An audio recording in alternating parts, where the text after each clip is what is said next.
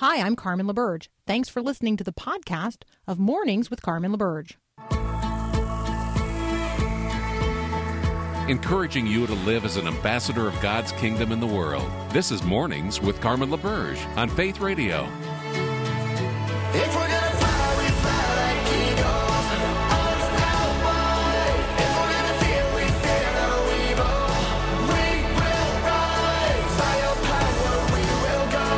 By your spirit, we are bold. If we're gonna stand, we stand as giants. If we're gonna walk, we walk as lions. All right, you've already heard this morning, but the Taliban have taken over Afghanistan's capital city of Kabul. That means the entire country are now effectively under the group's control. The Chinese have led the way to recognize the Taliban as the new government of Afghanistan and are seeking to already build alliances with them. That is an important note, as I also read this morning that the Chinese and the Russians are engaged in a series of joint military exercises, allowing them to cooperatively observe and test each other's methods and weaponry. I don't know if people are paying attention, but there's a lot going on in the world, and most of it is not good in terms of the future for a peace in which people could flourish around the world. So I wanted to highlight that this morning. If you have not heard already, the presidential palace was taken over in Afghanistan after the president fled the country. That ended any and all attempts to form some kind of transitional government. The United States of America evacuated all of its diplomats from the embassy. However, you are going to see and read coverage in the coming hours and days of all of our translators and those who have served as our friends in Afghanistan for the last 20 years. You are going to see horrific things happening to them. And I want you to know that in advance. Yes, the U.S. Defense Secretary has approved 1,000 more U.S. troops to move into Afghanistan, but really, the 6,000 Americans were sent in to evacuate Americans. And so when you hear things like Americans were firing into the air to disperse a crowd, that's because the only people allowed on that airplane were Americans. It's going to get really bad, and I want you to know that. The spirit of the Taliban is a spirit of Islamic jihad. And one of the things that we are going to hear in the coming hours, certainly in the coming days, are that those who have served as the friends to the Americans, anybody who has, quote unquote, become Western, which will include men who shaved their beards or women who wear anything other than traditional Islamic garments, or families who educated their girls. We're talking about 20 years. They're going to die first. And I know that is a horrible prediction to make, but it is an honest one based on what we know about the Taliban, and not only their past actions, but the way in which they have taken over the country, and most recently the city of Kabul, the nation's capital, and have done so with absolute disregard for any diplomatic efforts on the part of the Americans or anyone else. So life is precious. Stable governments are rare. Depravity, sin, and all the evils that we've read about in the Bible are just as real today as they were in the days of the Assyrians, the Babylonians, the Philistines, the Judges, the Romans, the Turks, Stalin, Hitler, Mao Zedong, the Khmer Rouge. The list is long, and the Taliban is on it. So I know that's sober and it's awful. Hopefully it will serve as fodder for your prayers. And a really good reminder that we are blessed, but our democracy is no more stable than any other government at any time in history. And so we need to defend what we have. And exporting it to others is important, but we also need to recognize you can't export it to places where the foundations don't exist. And the foundations of this democracy are Judeo-Christianity. And we forget that at our own peril. All right, up next, Dr. Linda Mental. She's going to give us an anger quiz. How do you score on the anger scale? We're going to weigh it out next. That's up next here on Mornings with Carmen.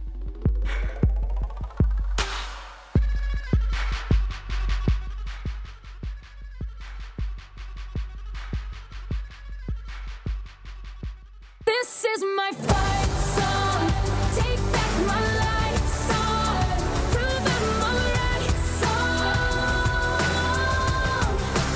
song. All right, joining me now, Dr. Linda Mental. You can find her on the Dr. Linda Mental Show right here on the Faith Radio Network. You can also find her at drlindamental.com. Linda, welcome back. Hey, it's great to be back. It's very sobering what you just talked about. And I have to say, my heart was just so heavy yesterday when I was watching these events unfold and seeing what was happening, and really have a sense that we really need to pray for those people, because I'm with you spiritually. It's a horrible thing to face, but I do think the darkness is pretty deep there. So, yeah. And prayer is...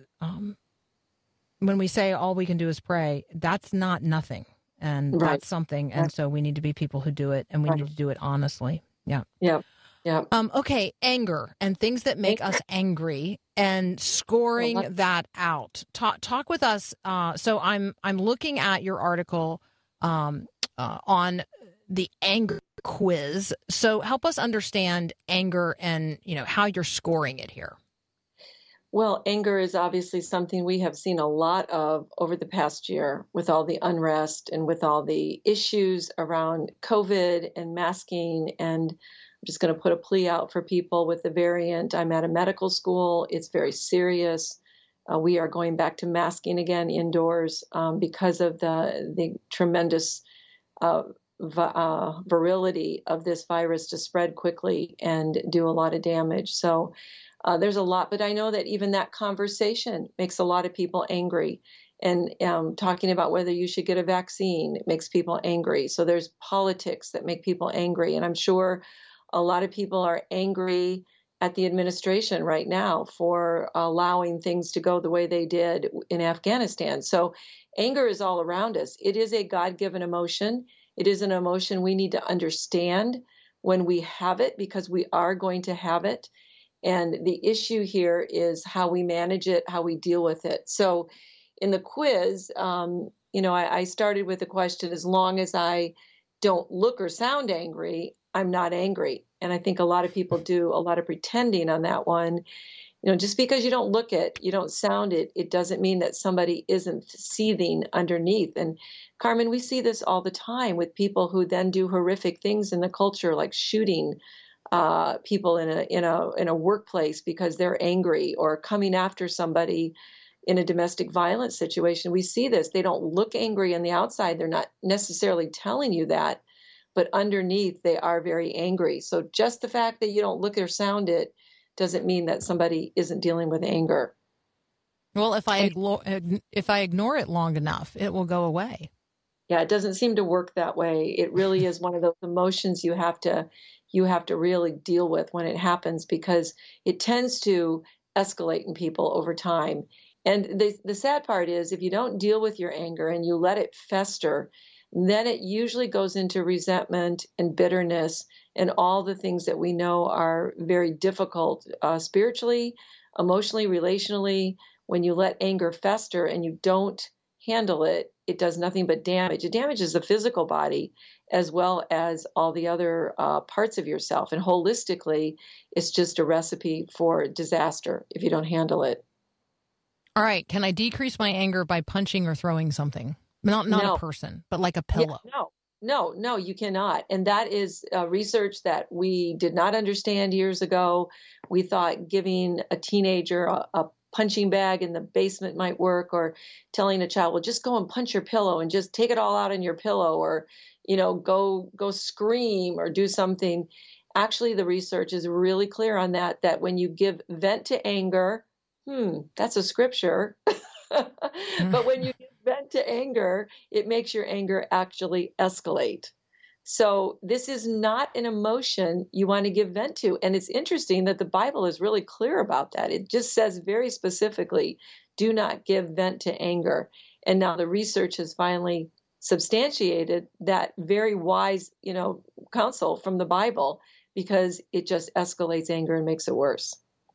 We're talking with Dr. Linda Mental, who, is pointing out that the Bible is right again, which we, we're not surprised by, but love to have affirmed. She and I are going to continue this conversation in just a moment. I'm actually just walking with her through a piece that is posted at drlindamental.com. How do you score on the anger quiz? And we're going to continue next with a question about whether or not anger is shameful.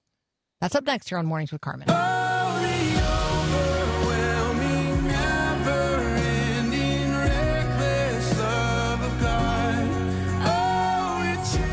Talking with Dr. Linda Mental today about anger, helping us score our anger. We are looking at a piece posted at drlindamental.com. How do you score on the anger quiz?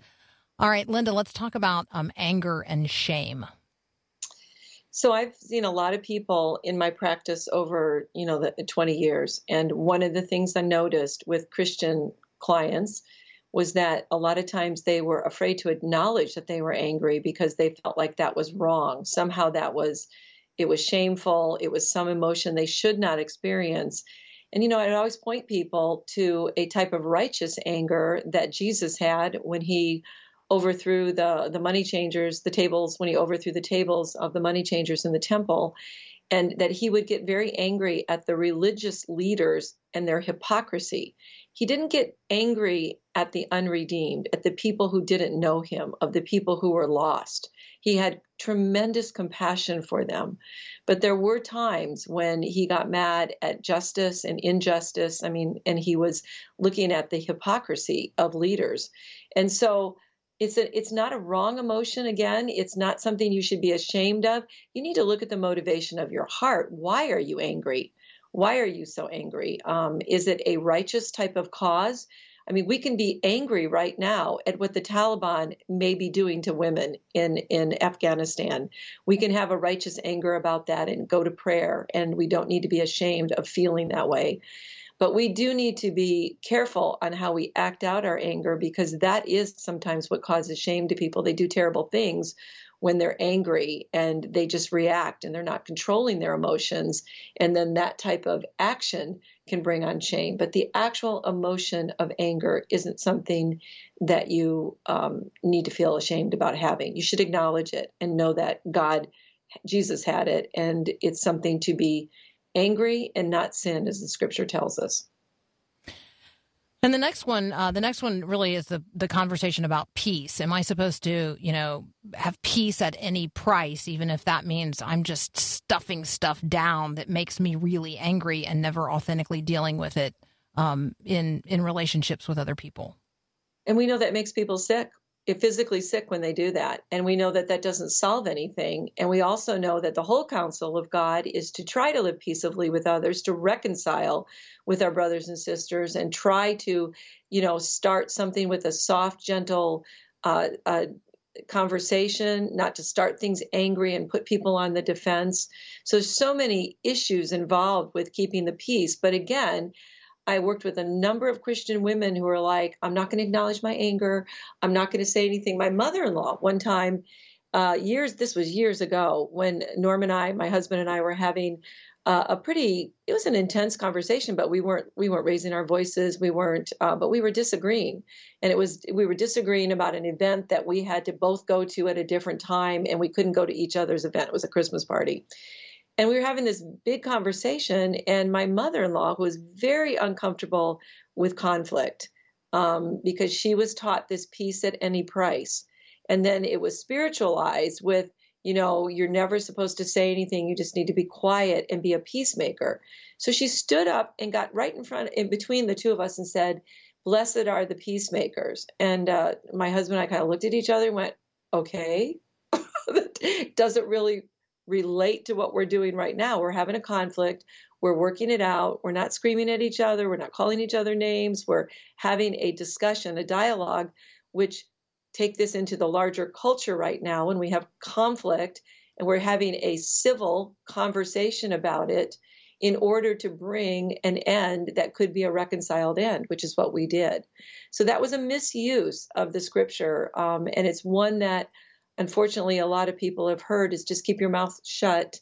Don't say anything. Don't ever rock the boat because you're supposed to be a peacemaker. Well, yes, we are called to be peacemakers, but not in that context of not having dialogue, standing firm. And I'll put this in the cultural context right now, Carmen, standing firm on our beliefs, not being ashamed of the gospel, knowing who we are in Christ and knowing what he has called us to say and do at the right times when the Spirit is leading us in those directions. There are times when we have to stand, and it won't always create a reconciliation. But the prayer and the hope is that through civil dialogue that hopefully we could get there. But boy, it seems like we've moved so far away from that in our culture right now.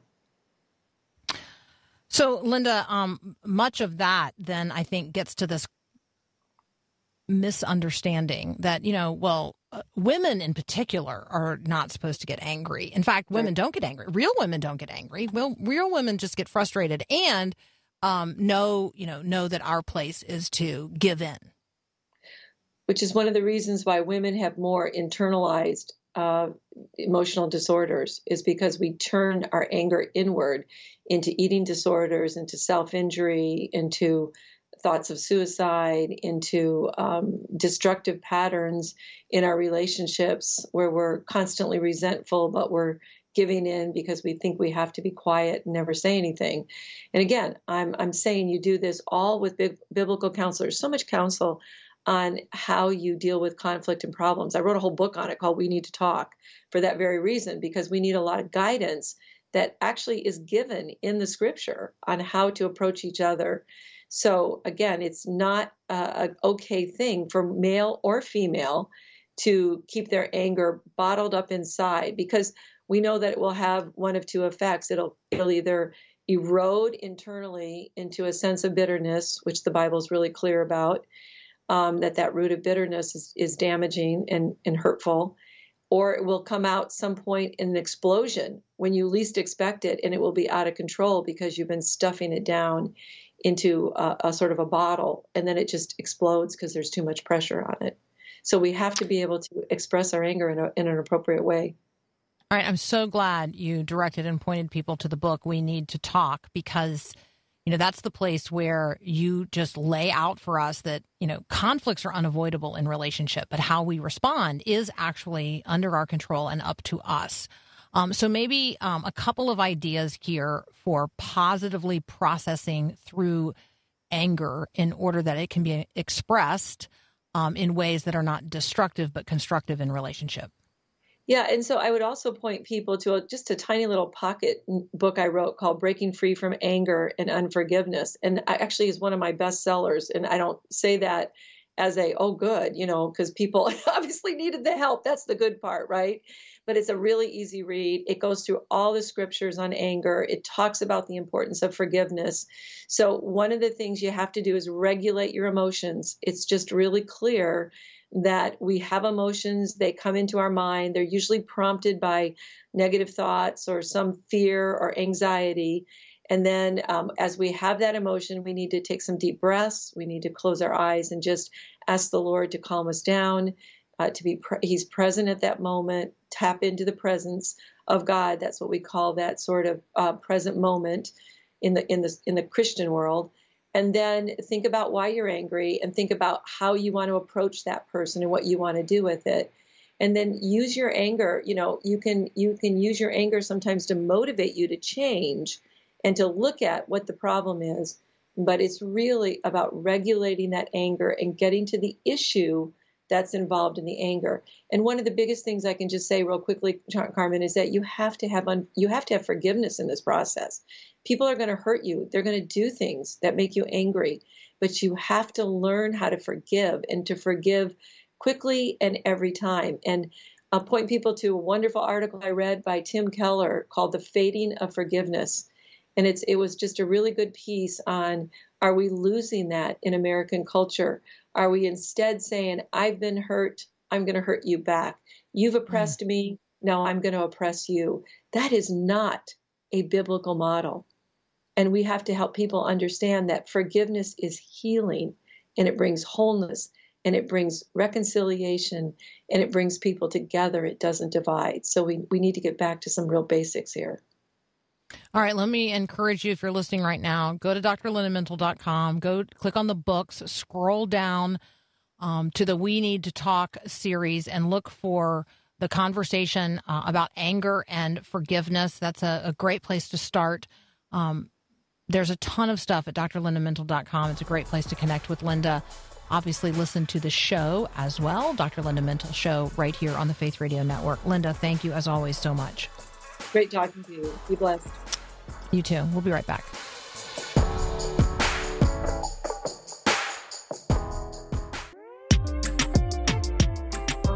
All right, on this last Thursday, the U.S. Census numbers were released.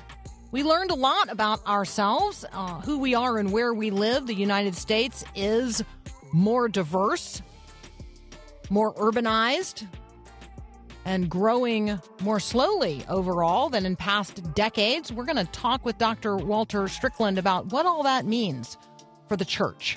That's up next here on Mornings with Carmen.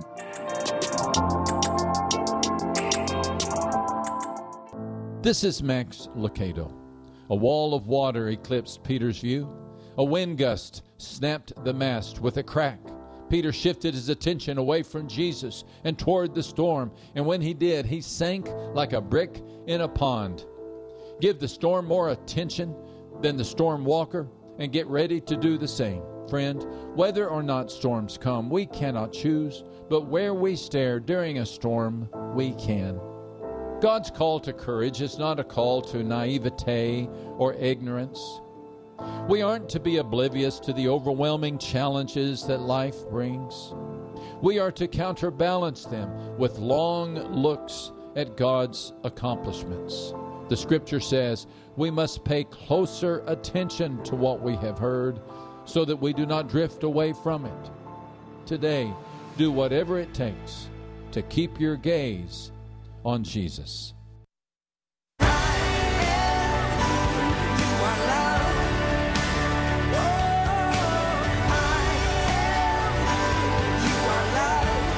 Joining me now, Dr. Walter Strickland. He serves as Associate Vice President for Kingdom Diversity Initiatives and Assistant Professor of Systematic and Contextual Theology at Southeastern Baptist Theological Seminary.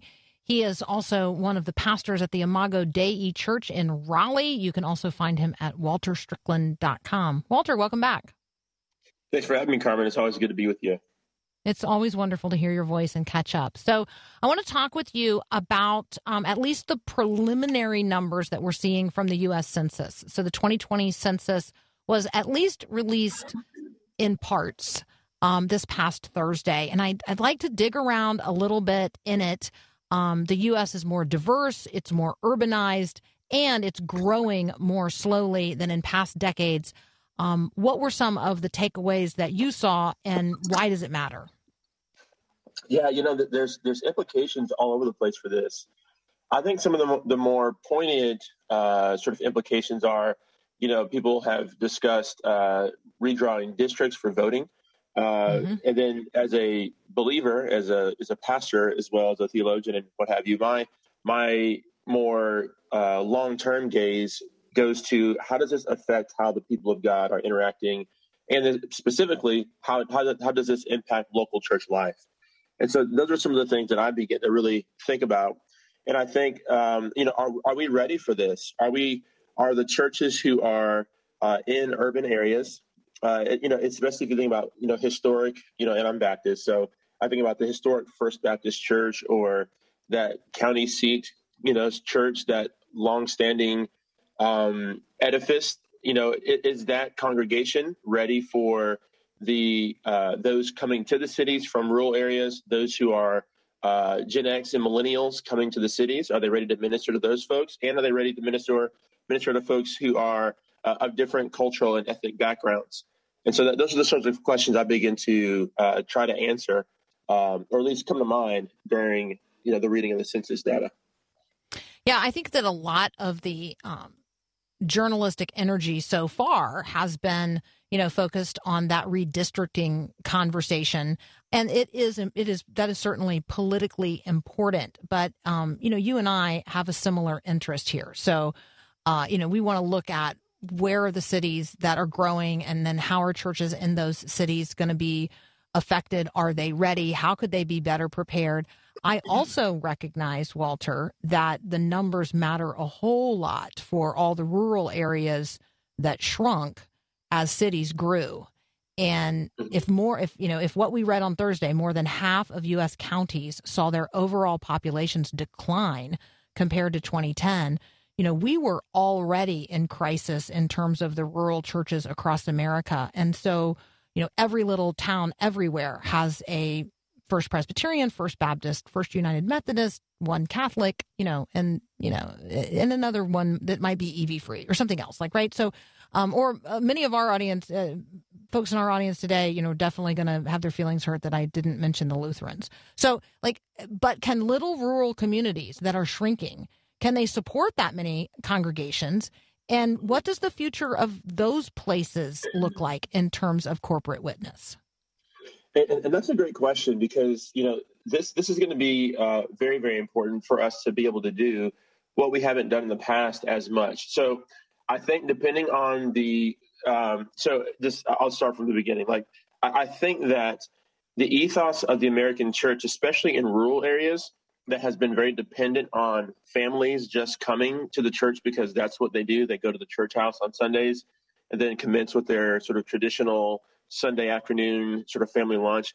We can't really assume that that's going to be the case anymore. These long-standing churches in our rural areas really have to begin to face outward, serve and love those who are in their communities. But then also, there's going to have to be an ecumenism in the sense that, you mentioned the Lutheran church, the Baptist church, the Presbyterian church, and all down the line, all those different denominational churches, if they're willing to begin to look outward to serve and love their community, and then thereby bringing people into the fellowship of the church, I do think there's some viability that's still left there. However, I do think there's going to have to be a lot more cooperation between churches of different denominations as they're reaching their towns. And so I think that there's two switches, the sort of outward-facing posture and then the sort of cooperation across denominational lines is what our churches are going to have to do to be able to survive out there in the rural areas. So I want to turn just ever so briefly back to the conversation about big cities, because the list changed and the top 10 now all have more than 1 million people. So the list in order: New York, L.A., Chicago, Houston, Phoenix, Philadelphia, San Antonio, San Diego, Dallas, and San Jose. So in, the 2000 population is listed, and then the 2010, and then the 2020. And San Jose, and just to bring that one into focus, had less than 1 million people in the year 2000 and now has more than 1 million people. So that's how the 10th city on the list bumped up over the top. The biggest city, New York, with still over 8 million people. It would be interesting to know how COVID affected that, because we don't really have those numbers. And just saying that some of these numbers might shift yet. Cities of 1 million or more people, churches in those cities have totally different conversations than churches in counties where there are not 100,000 people. I'm wondering, from a preparation for ministry standpoint and a conversation among pastors, maybe we could talk a little bit about that, the challenges that they face, the opportunities that they face, particularly in an America that is ethnically now very diverse. So that conversation up next with Dr. Walter Taylor from Southeastern Baptist Theological Seminary. We'll be right back. When love broke through, you found me in the darkness, wandering through the desert. I was alone. I'm not actually talking to Walter Taylor. Walter Taylor is a friend of mine and serves as the pastor of the Oak Island Evangelical Church in Oak Island, North Carolina. I am actually talking now with Dr. Walter Strickland, who has probably never been to Oak Island, North Carolina. Well, you know what? I've been there once before, but I don't remember meeting my name twin. All right. Sorry, Walter. You know, I know to whom I am speaking, even if I call him by the wrong name from time to time. All right, let's circle back around. Let's talk about preparation for ministry. Let's talk about the challenges pastors are now facing and will face. How prepared you think they are to do that, and maybe how seminaries need to respond and prepare pastors for what is a very different America. Yeah, that's definitely a good question, because I would say that the main thing that we have to begin to prepare ministers of the gospel, both those vocationally and those who are lay ministers, is for the fact that the cultural inertia is moving away from a Judeo-Christian ethic. And that's not to say that previously everyone was a blood-bought believer, somebody who was like in Christ and actively pursuing their faith on a daily basis. However, there was this sort of there were some assumptions that we can make about people's ethical sort of presuppositions in society that now we can't make anymore.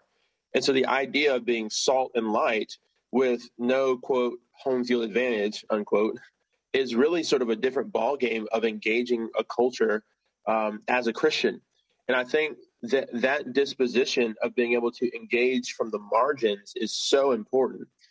And I think that we used to teach folks, not explicitly, but implicitly, that we are speaking to people who assume the same sort of ethical assumptions as we do.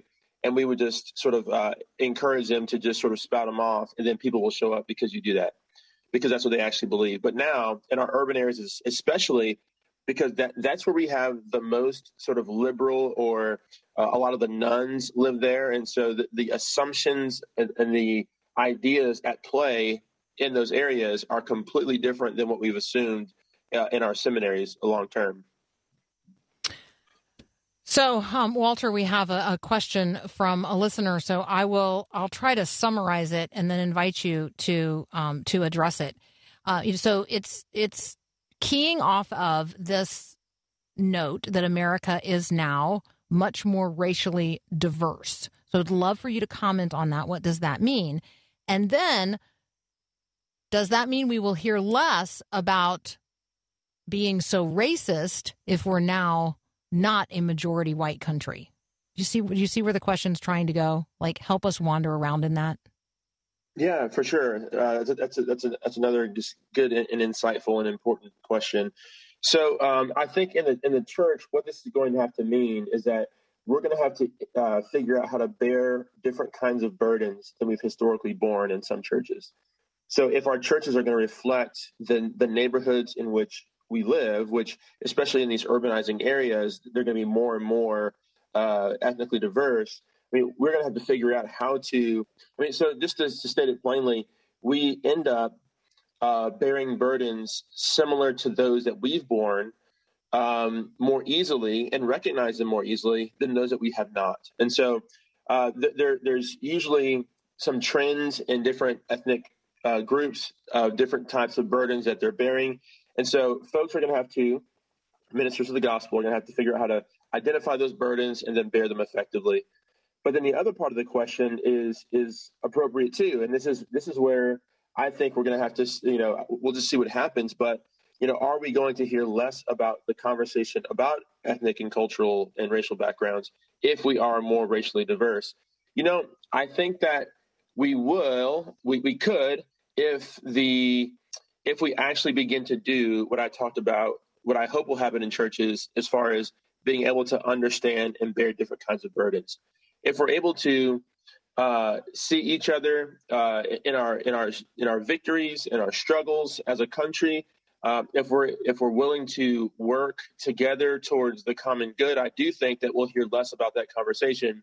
However, but if we don't, and folks of different ethnic backgrounds are content with being very monocultural or inward facing into their cultural ethnic communities, I do think we're actually going to hear more of that conversation because we aren't making any headway across those different cultural or ethnic lines.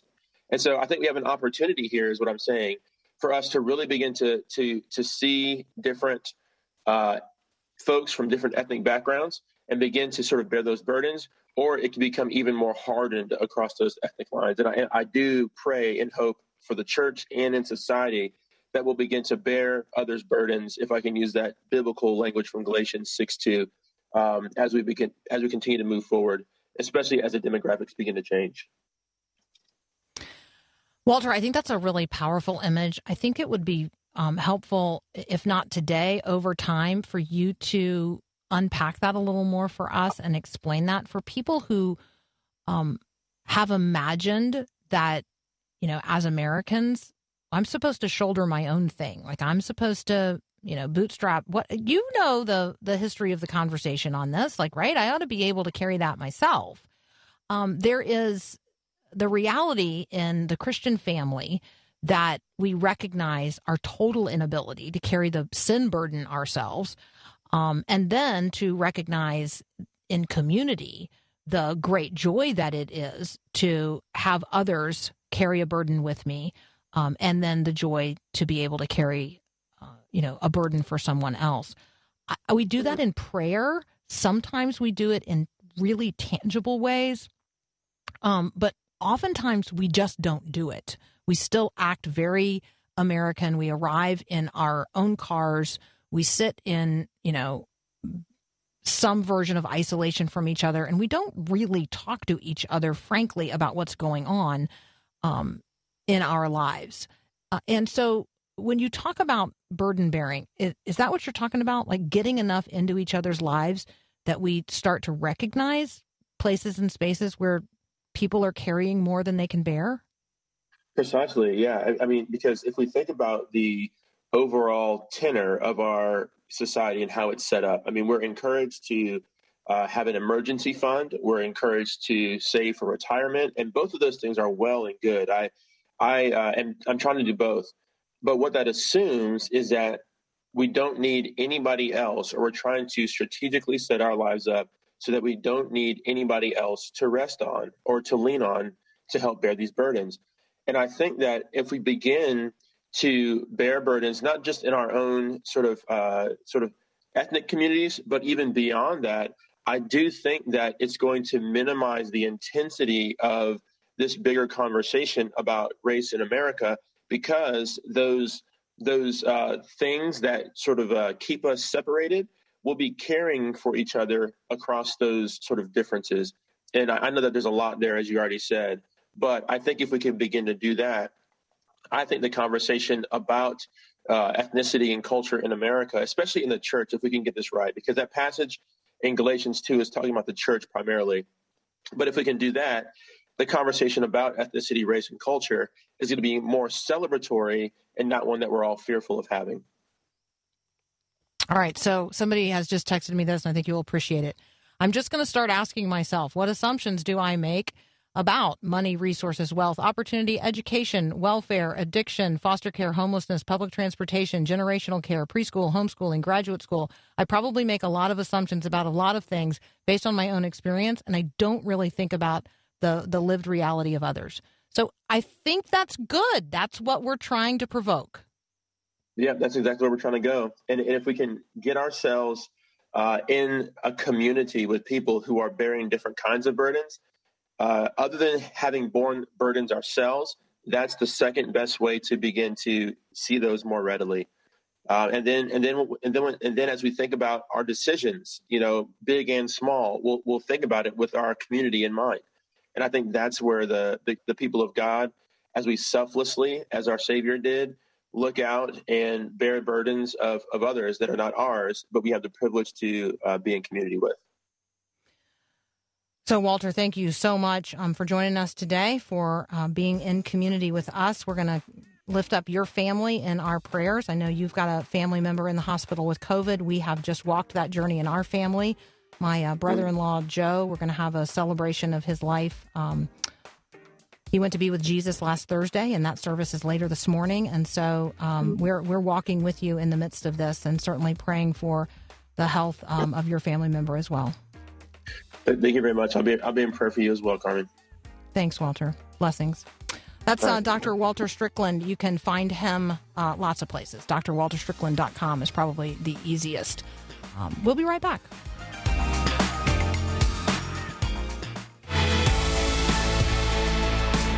All right, in the spirit of mutual burden bearing today, let's be praying for each other. One friend of the show asking for prayers today, just aching for a son. So let's be praying for each other today. And our aches and joys are real. The burdens that we bear are significant. We do not bear them alone, and we do not bear them without hope. So let's put it all at the foot of the cross today. I do so, and I do so with you. Thanks for listening to this podcast of Mornings with Carmen LaBerge from Faith Radio. If you haven't, you can subscribe to automatically receive the podcast through iTunes or the Google Play Music app. That way you never miss an episode. It's also available anytime at myfaithradio.com.